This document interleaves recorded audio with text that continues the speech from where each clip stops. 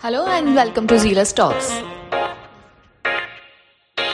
This podcast is our quirky take on corporate culture and all things Zealous.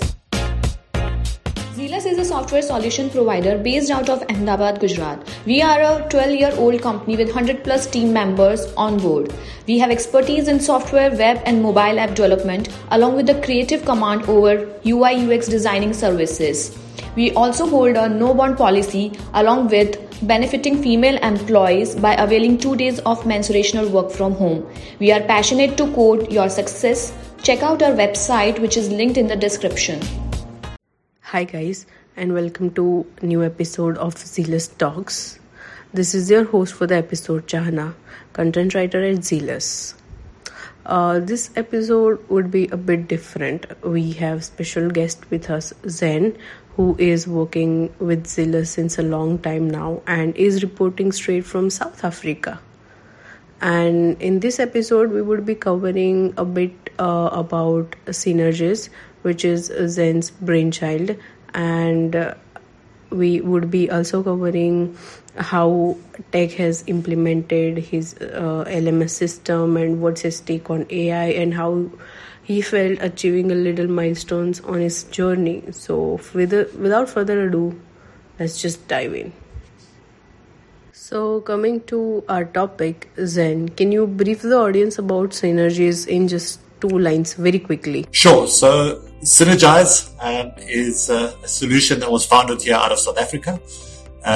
It's a platform that's been developed to provide both online and in-classroom training solutions, performance solutions, and talent solutions for market.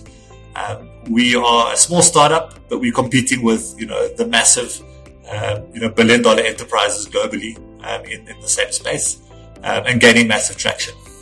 Okay. So would you like to name your competitors? Like, who are those with whom you are competing right now? So we're kind of competing against the likes of Cornerstone on Demand, Saber is another one, SumTotal is another platform we compete against. And it's just it's really fun to watch, these massive organizations and what they're doing and how we're able to achieve, not just what they're able to do, but in a lot of cases more than what they're able to achieve. So it's going really, really well. Okay, great. So coming back to Synrgise, as it's your brainchild, right? So how did you come up with the idea? Like, what was the thought process behind it? It's actually a funny story. So I've been involved in the learning space and the e-learning space for many, many years. But at the same time, I've been very passionate about technology. So I think my first ever job that I started was in IT. I would carry cables around and plug in network points. But really being passionate about technology and learning and development. And, part of my career led me to assisting organizations with implementing their learning platforms and implementing e-learning content on their platforms. And the one day I was working on a project at a large bank, and they were using Oracle's LMS system, and I had to assist in putting the content onto the platform. And it felt like you needed a PhD in rocket science to get this content onto the platform. And out of interest, I asked the content manager or the LMS manager just to show me what the employee experience would be. And the employee experience was even worse. It almost felt like, as an employee, you had to go through hundreds of clicks. You had to have, in-depth knowledge of Oracle just to gain access to learning. And I think that sort of sparked an idea inside my mind around, how can we expect these learning solutions that we're trying to deploy to our organizations to work if they're not designed to be engaging for employees? And that's really how Synrgise was started. So it started with the point of view of user-first design principles. We looked at what would be the perfect solution for an employee to engage with, for them to get the most benefit out of. And then we kind of built it backwards from there to incorporate all the features and functionalities that you would expect in an enterprise learning management system. So that's really where it began. And, we've seen immense sort of success with the solution. I think in our first year, we had 5,000 users on the platform. And today we're going to cross over probably close to 1.8 million users by the end of this year. So it's really just grown from strength to strength. And I think really it is that ethos of taking a design-first approach, and taking the actual users that are going to benefit from the solution to heart. So they say that just like any other great idea that just sparks in the middle of the day, the same way your app idea born in the same way. Am I right? Yes, and I think that it's sometimes these events that happen to us in our lives, in our daily livelihoods, that can spark really, really interesting things. So we see it time and time again in multiple industries where founders have an experience, and based on that experience, they realize there's a customer need. And I think to start anything new, you need to solve a problem where there's a pain point. And definitely within the LMS space, when we started Synrgise, there was a huge pain point with user engagement and user adoption. So all in all, just to make that layman life easier, you started this LMS. That's exactly it. I mean, that's pretty much in a nutshell. It was not necessarily to make it easier, but to make it more engaging. I think the challenge is we're in such a digital age at the moment, and any piece of software you develop or any platform you create, you are immediately competing for the other 150 apps that are installed on a user's phone. And most of those apps are designed to take their engagement away from you. Whether it's social media, whether it's YouTube, whether it's TikTok, these solutions are built in such a way that they swallow people's engagement. They keep people engaged on their platform. So if you're competing with these systems already, you've got to put out a product that's going to bring engagement back to you. Otherwise, it's just not going to work. And to be fair, this user attention span has gotten so much lower. It's just like 5 seconds, 10 seconds, and boom, the user is gone if you're not able to capture it in just within mere seconds, right? That's exactly it. There was an interesting comment I once read on Twitter, and the guy said, you can take years to build your app, and it takes just 2 seconds for a user to delete it off their phone. And I think that's really the premise of it. You've really got to look at how do you keep your users, how do you keep them engaged, and that sort of equates them to success. Now that we are on the topic of digital transformation and something on those lines, how tech has really impacted this LMS system? So I think tech in general has impacted LMSs in a big way. At the start of the industry, learning management systems were really geared towards just being glorified databases that tracked and stored learning information. But as the digital age sort of came forward and technology became more accessible and the internet became more accessible, we started to see a shift and a move to people experimenting with using not just the LMS to store training information, but to deliver training itself. And then the rest is really history. It's grown. We've seen these massive industries that have popped up. Organizations like Udemy, which are some of the largest, online content providers in the world, have just boomed because now we've got this ability to access content, to access things digitally online. So technology in general has impacted the industry in the sense that it's almost evolved it to not just being a data storage solution, but actually being a full end-to-end offering. People these days can get a certification course sitting at their home at that comfort space in just like 3 or 6 months, and bam, they are just done and dusted. I think that's exactly it. I think historically, we saw that people gaining access to education was a challenge. I think with the boom of ed tech and learning technology, is we're seeing a democratization of education around the world, and we've seen it with communication. If you think about 20 years ago, to connect with somebody and to speak to somebody, it cost quite a lot, and it was very hard to access. You either needed to have a fixed landline or an effective way of communicating with people, and we see now, as we fast forward to now, where communication is virtually free. I can't remember the last time I paid to send an email. So that's really where we're seeing edtech going and learning going, is that the actual access to education is becoming democratized. It's becoming more and more accessible, and in essence, it's becoming almost to a point where I believe in the next few years we'll see education being predominantly free in terms of the content that's out there.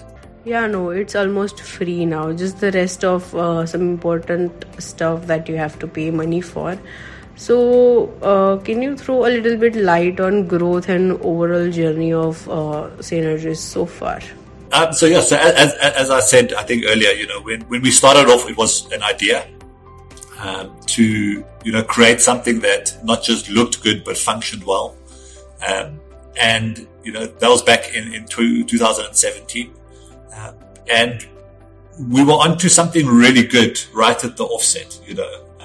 When we noted that within our first 3 or 4 months we were no longer using our runway, and we had already secured our first client that was covering base costs. And by the end of that first year, we had 5,000 users. It then grew steadily for around 3 years. We went from 5,000 to 20,000 to 50,000. And then COVID happened. And, COVID was a very interesting time, for the world, the pandemic, because what it immediately forced is it forced every organization to think about how they can work with their employees remotely and what remote solutions, would be available. And then that's when we saw the boom of a lot of these remote-based platforms like Zoom, like Teams and these sort of solutions. And it was around that same sort of time that organizations really started to embrace digital learning. And we were right at the forefront. And we were very privileged to be there at that point. So the timing was really right for us. And we saw a massive, massive uptick in our user acquisition throughout the pandemic. And we've actually continued that growth as more and more organizations have seen the success of digital learning. It's sort of impacted on us. And where we've really gone from having 5,000 users in our first year of business to now going to cross over 1.8 million users at the end of this year. It just really showcases just how the world is changing, how certain events in the world can affect different businesses. But it's been really phenomenal to be a part of this journey and to watch it grow the way it has. Well, the numbers are looking quite great. A little off-topic question. How did you feel or how did you felt when you achieved that 5,000 number milestone? I'm thinking it's a milestone, right? For me, it was exciting because it meant that there was belief in what we were doing. I think if you do anything, if even just 100 people buy into your idea, it means there is a belief. And if you want to go and read up on something really, really interesting, which I think shaped a lot of my thought process and the way that I do things. It's a gentleman by the name of Naval Ravikant. And, he put out a tweet called How to Get Rich Without Being Lucky. And it was quite an interesting tweet because the tweet itself, the tagline for the thread was very clickbaity. But when he actually went into it and there was about 52 things that he mentions, he spoke around a lot of principles around how utilizing technology can be used to create a sort of sustainable future for yourself. And a big part of what he spoke around there was something called network effect. And he said that no matter what it is that you're passionate about, or no matter what it is that you love doing, it's almost guaranteed that there's at least 50,000 people in the world that are just as passionate about it and will support you. So for me, really, with Synrgise, when we had our first 5,000 users, it meant that we're getting closer to that number of supporters. And that's really what you want to sort of try and drive, is you want to get that initial supporter base, early adopters that are involved in your solution. And that just really, this is like a big tick to kind of say that, yes, we're onto the right idea. This is actually going to work. And then really from there, it's just around building it in a way that scales and meeting the needs of your users so that you continue to innovate and still capture their attention and capture their engagement. So the Naval's tweet give you a little boost, isn't it? But Naval's tweet are very on point, very bang on. And along with not just his tweets, but I think I'm recommending Naval's podcast to everyone. Oh boy, you should listen to it just for once.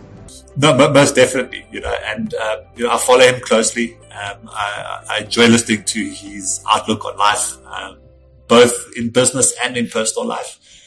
So he's a phenomenal resource for the world, and I highly, highly recommend that people follow him and that people just go back through all the content that he's created and start at the beginning and work your way through it. It will be hugely beneficial and valuable to you. So was it tough for the layman, like when you put out Synrgise out there in the market? Was it tough for them to adopt such system, thinking it's just new for them? Well, I think that was the point of what we did, is we wanted to sort of make it in such a way that it wouldn't be tough for the layman. It needed to be intuitive. Nobody taught you how to use Facebook. Nobody taught you, how to use TikTok. It's intuitive. So the idea with Synrgise is that it had to be intuitive. It had to mean that when a user first accesses the system, that it makes sense to them what's happening on the screen, and that it's easy for them to navigate and achieve the specific outcomes that they want to achieve.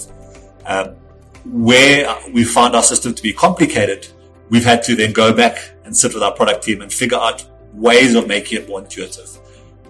Historically, back in the day, you would put out a piece of software and you would have a 160-page manual for your software that people had to read to know how to use your platform. That just doesn't cut it at the moment. Once again, we're competing with so many other solutions out there.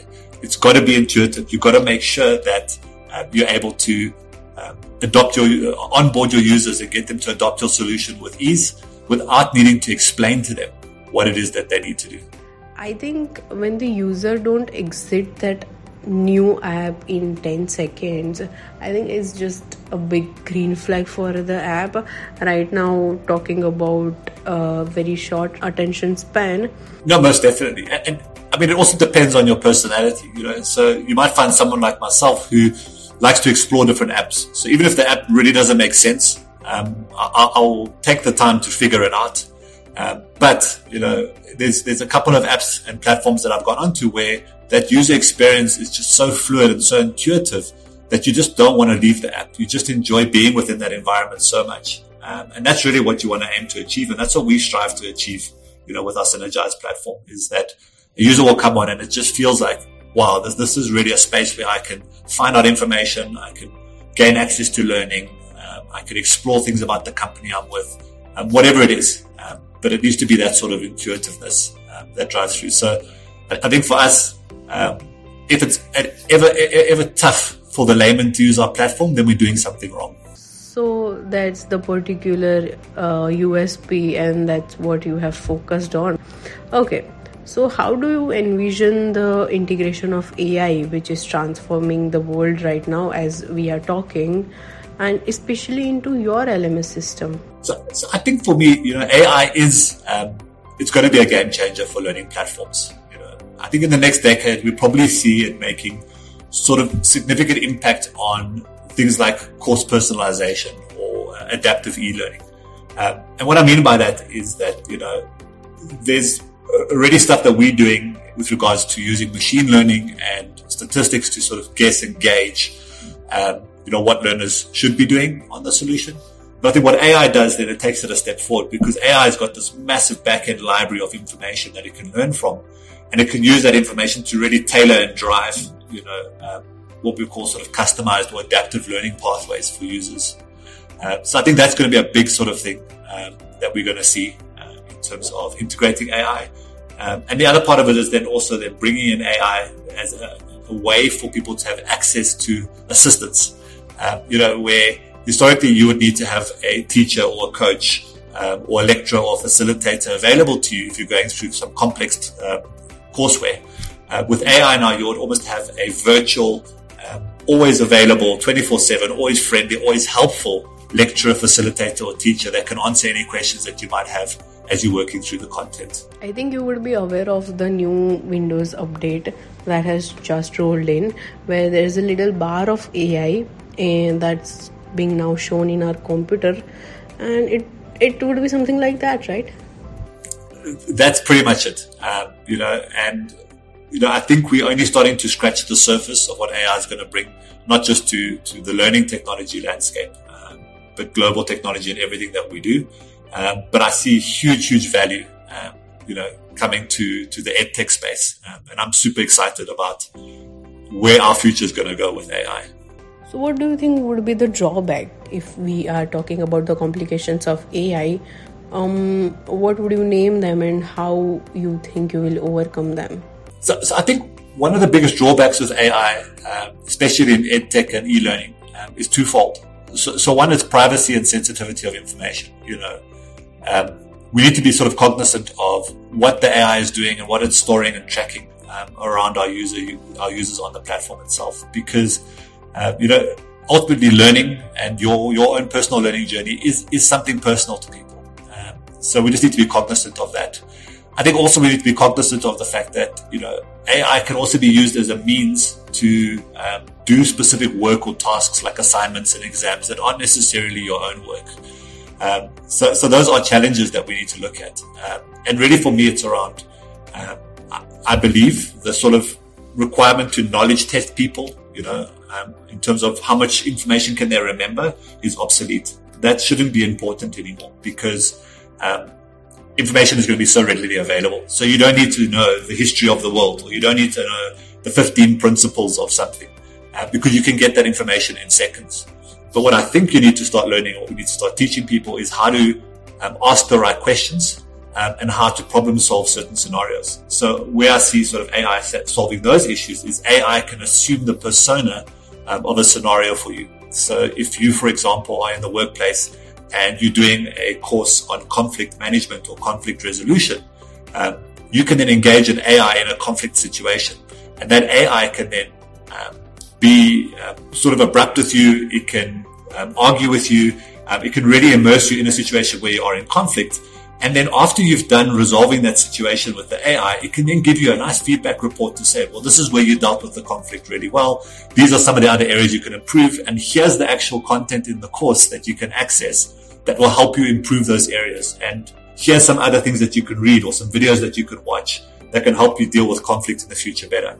And I think this is a huge step for us, is that, it now gives us this ability to do scenario training at scale, to do immersive training, and to really then use AI to build that ability to problem solve and build that ability to be technical, as opposed to just having, millions of people out there in the world that just can remember things, because remembering something is really obsolete. Oh, you are reminding me of my school now. The mug-up thing that we used to do in our school is just so bull right now, and it's just of no use. I mean, there's a great thing I always say, when life gets really tough and, you're trying to, deal with maybe your kids are misbehaving at school and your boss is being terrible or your car breaks down, do you often sit down and go, you know what? Thank God I learned Pythagoras at school.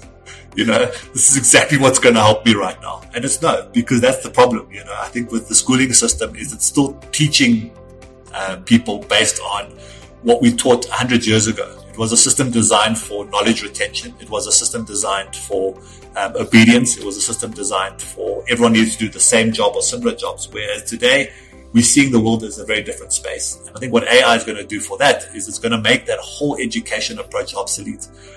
We're going to have to start teaching people how to apply knowledge. We're going to have to start teaching people how to problem solve, and not how to retain information and how to regurgitate, all the parts of a cell, or explain what photosynthesis is.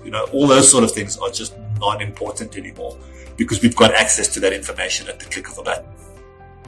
No, I completely agree. And AI has opened a lot of job. Like we are having a job of prompt engineer out there in the market, and where you can create new prompts for AI. I mean, how cool is that? A new platform, and that's just creating a lot of jobs right now. I think it's pretty cool. Yes, that's exactly it. It's like we spawn these new industries. I mean, a couple of years ago, no one even knew what a UX designer was. Now, a really good UX designer is the most sought after person if you're building an app. So it just shows you how industries change and how new roles and new positions are formed, based on the technology that's available.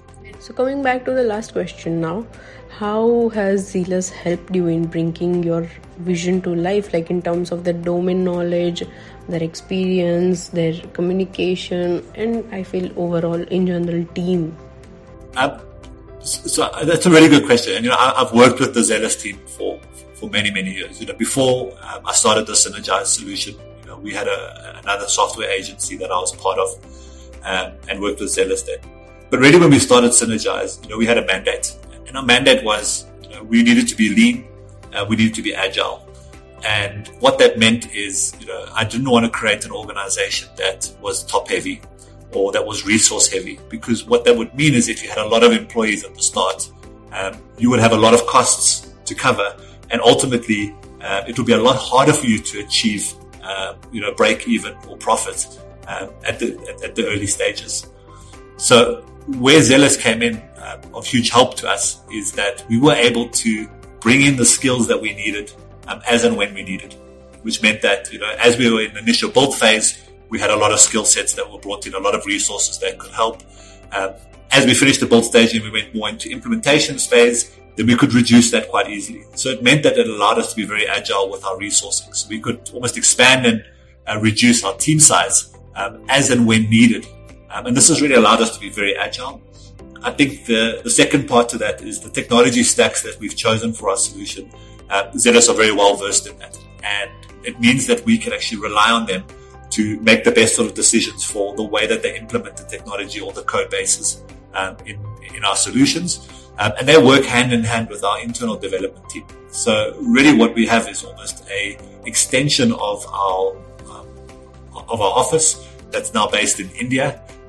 And it just means that we've just always got this confidence to say that we can take on any project, we can implement any solution, no matter how big that solution is, because we know we've got the resource backing sitting behind us that can grow, sort of as and when needed. So that's been sort of fundamental, to what we've been doing. And, I think the biggest challenge that a lot of software founders have and a lot of software startups have is they realize that they need to outsource the work, but the problem is that to find the right outsource partner is a challenge. A lot of people don't do what they say.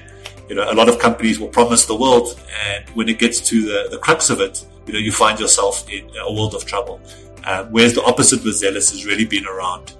Zealous, do what they say, and they do it really, really well, and they support that process. And I think right from top management, through to the individual developers, everyone's just eager to sort of get involved, solve problems, come up with solutions, and really, go the extra mile. So I think for me, it's been awesome having that partner. And that's really what Zealous is to Synrgise, is a partner to us, to help us along this journey. And as we continue to grow, they will continue to be working with us into the future. Well, I really had a good time talking with you, and I did got a lot of insights on AI and the education system, and it was a good talk, I feel, right? Fantastic. Okay, so I would be wrapping up this episode now.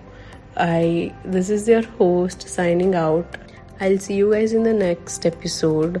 Until then, keep your code clean and your coffee strong. Bye.